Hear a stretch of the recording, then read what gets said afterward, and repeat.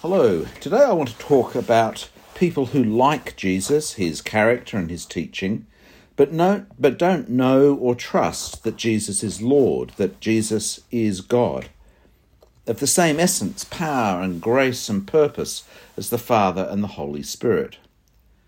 Jesus has often been called a great teacher, a wonderful example of kindness and goodness, but many of the people who admire him don't see him as God.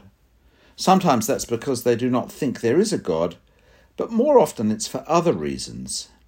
You may be one of them, and I hope that what I say today will help you see Jesus is more than a good teacher and a great leader. Some people want to explain Jesus' miracles and tales of his birth and resurrection as myths that were built up after he died. They can admire his ethics, but that is as far as they want to take it. Some think that God may have given or loaned some of his powers to Jesus. People have been thinking that since at least the 2nd century. They see Jesus as a really good human, on whom God gifted some of his powers.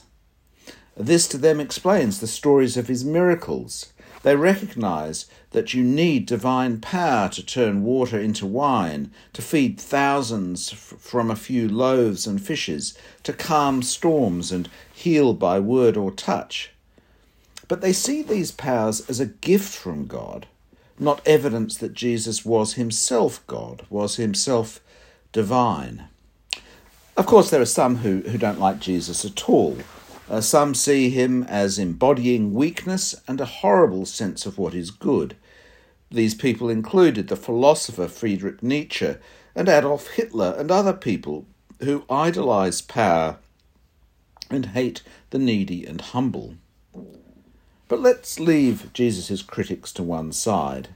I want to think about people who see so much goodness in Jesus, so much that they can find attractive, and just don't think that Jesus is God. They see him as someone to be admired, but not worshipped or followed to the end. Mahatma Gandhi said, Jesus to me is a great world teacher, among others.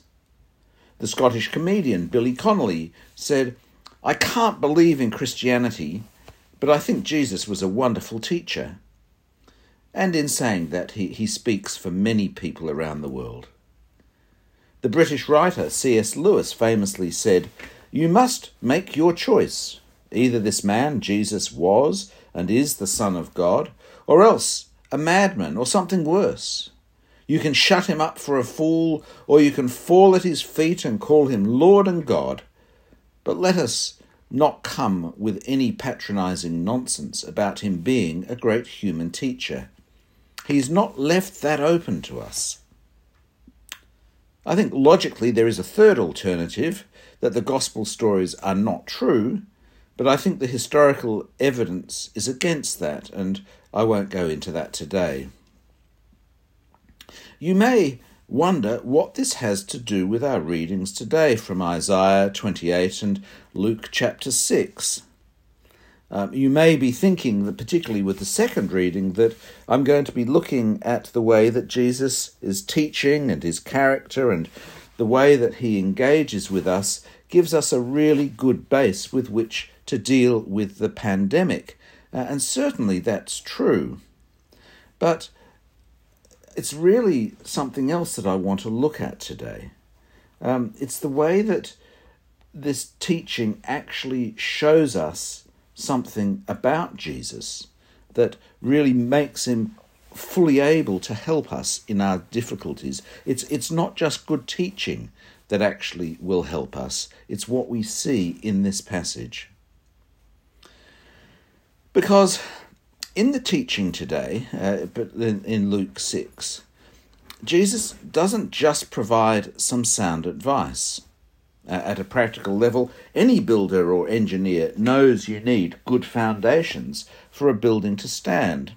And at a metaphorical level, we know success comes most often to people who build up to what they want to achieve, with a good education or good experience, or for a sports person, fitness, training, and honing their skills.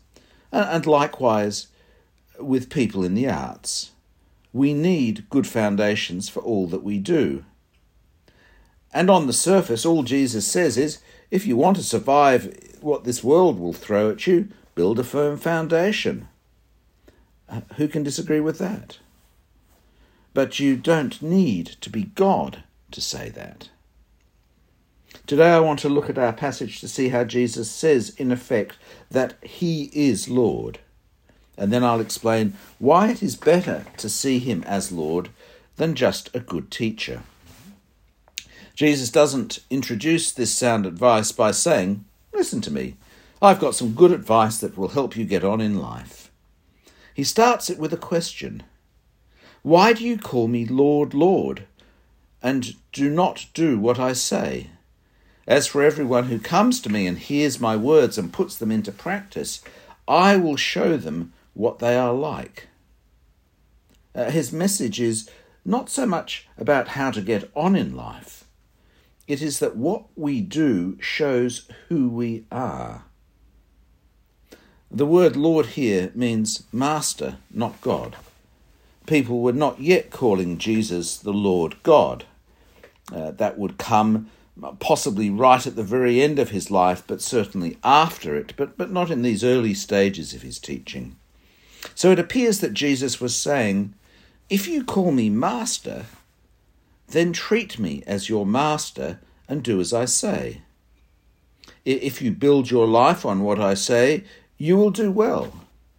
And any leader of a country or army or a company could say the same.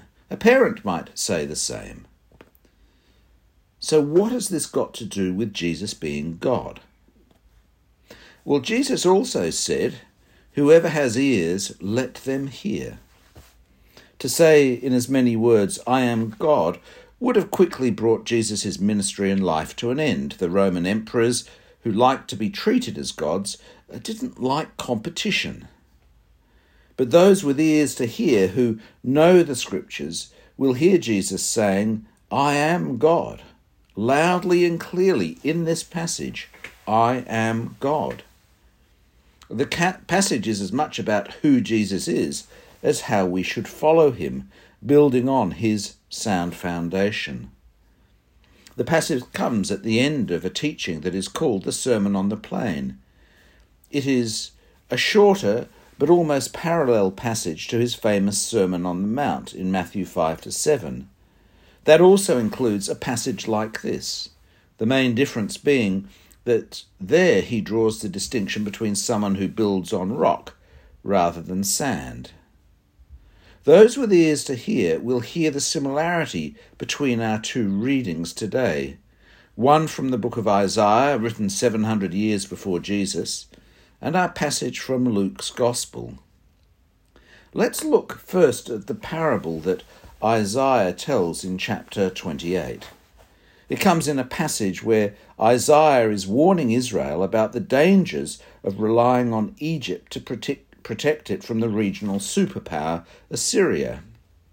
They are told their refuge lies in the truth that comes from their God, not from earthly alliances.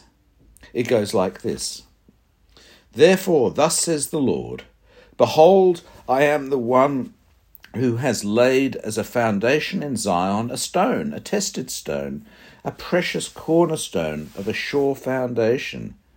Whoever believes will not be in haste. And I will make justice the line, and righteousness the plumb line. And hail will sweep away the refuge of lies, and water will overwhelm the shelter. Then your covenant with death will be annulled, and your agreement with Sheol will not stand. When the overwhelming scourge passes through, you will be beaten down by it. Isaiah likens a covenant with Egypt to making a covenant with death. And this is because the Egyptian worldview was based on death. Just think of the pyramids. He is saying that a covenant with Egypt will end in destruction. But that was not the end, because God had promised a sure foundation in Zion, in Jerusalem, and would lay a sure foundation there, and that would survive any storm or adversary. That sure foundation would be Jesus, but that's not what I want to talk about today. That's not the point I'm really looking at here. Let's look at the similarities with the words of Jesus. Each parable, Isaiah 28 and Luke 6, has two houses. The water or storm appear in both. The foundation is critical to both. In both, people are called to hear the word. Hearing the word means acting on that word, trusting the one who spoke the word above any other way of being. In Isaiah 28, Isaiah calls the reader to hear the word of the Lord. Jesus, in our second passage, calls his listeners to hear and do my words. Will we get it?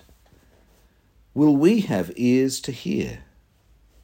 Jesus is not saying, my words are better than the words of the Lord. He is saying, my words are the words of the Lord, because I am the Lord.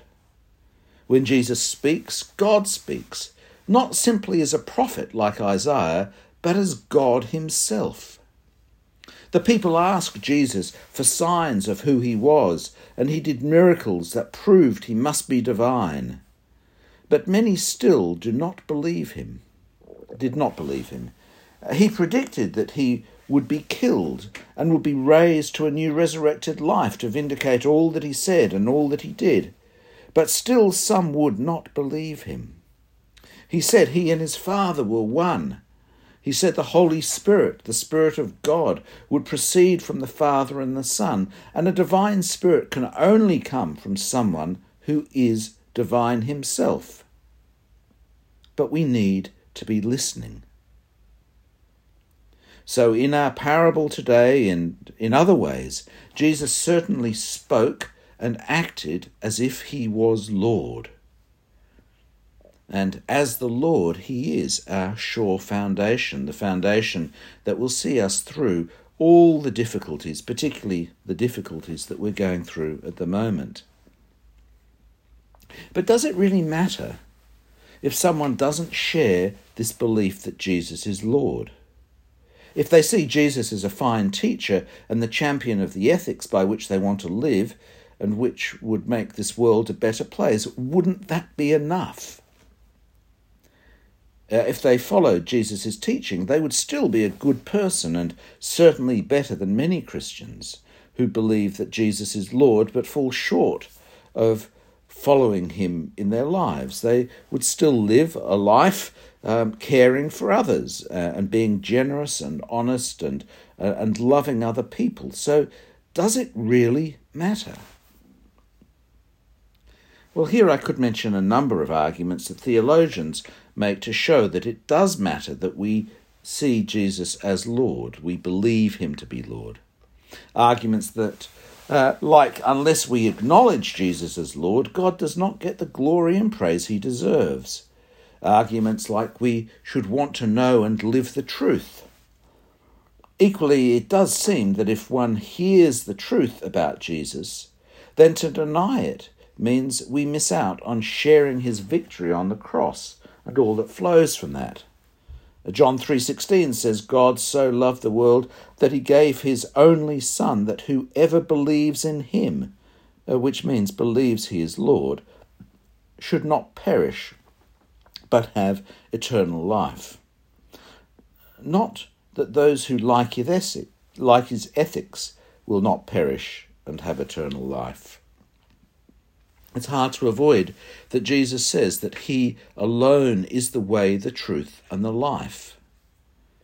But there are three other reasons I want to mention. The first is longer than the second and third. The first is that if we do not see Jesus as God, we miss out on a wonderful dimension of life, and that is the spiritual dimension. I've touched on this before, but it's worth going over again. We are spiritual beings. We are not just flesh and blood. We do not just live to survive and pass on our genes. Our thoughts and emotions are not just electrochemical reactions in our brains. They transcend our physicality and have meaning in another dimension. I did a lot of my growing up in Sydney. I went to a high school at Ermington and university at North Ryde. I liked sport and going to the beach and camping and theatre and reading and cycling and beer. I helped set up an independent legal aid centre at Parramatta and helped people in prison with their legal problems. Some of my friends only talked about sport and drinking, but with some we used to explore subjects like politics, economics and philosophy. But in the 70s, none of my close friends were religious, and I never seriously considered the spiritual. I read Sartre, de Beauvoir, Karl Marx, Germaine Greer, Michel Foucault, but not the Bible. I really had no sense of the spiritual at school, at uni, or when I started work. When I worked in Europe for a couple of years, I went to many cathedrals, but never thought of the God they were built to celebrate and worship. And then I went to work in Singapore, and that was different, because most of the people around me, except the British, Aussie and American expats, seemed to have some sense of something I could only call spiritual. The streets were taken over by Hindu festivals. Chinese shops and restaurants had little shrines in them. The many Muslims in Singapore and in Indonesia and Malaysia, where I also worked, observed Ramadan, which had completely passed me by in the 1970s living at West Ryde. It's different in parts of Sydney today, but back then there was just no mention of it. Many of my Chinese clients were Western in many ways, but some were also devout Christians. Singapore is much more Christian than Australia, and that made me think for the first time that there may be more to life than I can see and touch. That there was a whole dimension that I was blind to. In some ways it was a bit scary and certainly humbling. How wrong could I be? But also wonderfully enlivening. It was the most exciting time of my life. I felt alive in a way that I'd never felt before. And for me, that new life came with new understanding of who Jesus was, and in a time, a trust that he is God. When I became a Christian, the thing I found overwhelming, wonderful, utterly surprising, a joy and a comfort, was the feeling that there was a God who loved me. I had to go into places I'd never been before to come to believe there was a God, but I hadn't expected this feeling of being loved. And while I had got on well with some of my teachers in high school, I would much rather be loved by the Lord Jesus than by one of my teachers. And that is the choice. Do we get on board with a good teacher, or do we get on board with Jesus, who created the heavens and the earth and knows and loves us? I want to avoid saying to someone who does not have this sense of the spiritual, you don't know what you're missing out on. It wouldn't have worked with me, and it's patronising. But I think if we're careful, we can help people to question if perhaps there is more to life than just the physical, and more to our place in the world than having a good teacher. If we only approach Jesus rationally, intellectually, seeing his ways as good, we miss out on the richness of seeing this world as his creation, of being moved and shaped by his Holy Spirit, and being connected with other people in ways that I could never have imagined. I would have missed out on turning up on islands off the east coast of Africa to teach the Bible and immediately having a connection with fishermen and the descendants of slaves, because we share a common love, a common Saviour, and we know that we are loved by the same God, a God we meet in Jesus. that we have a spiritual connection, not just with each other, but with each other and God.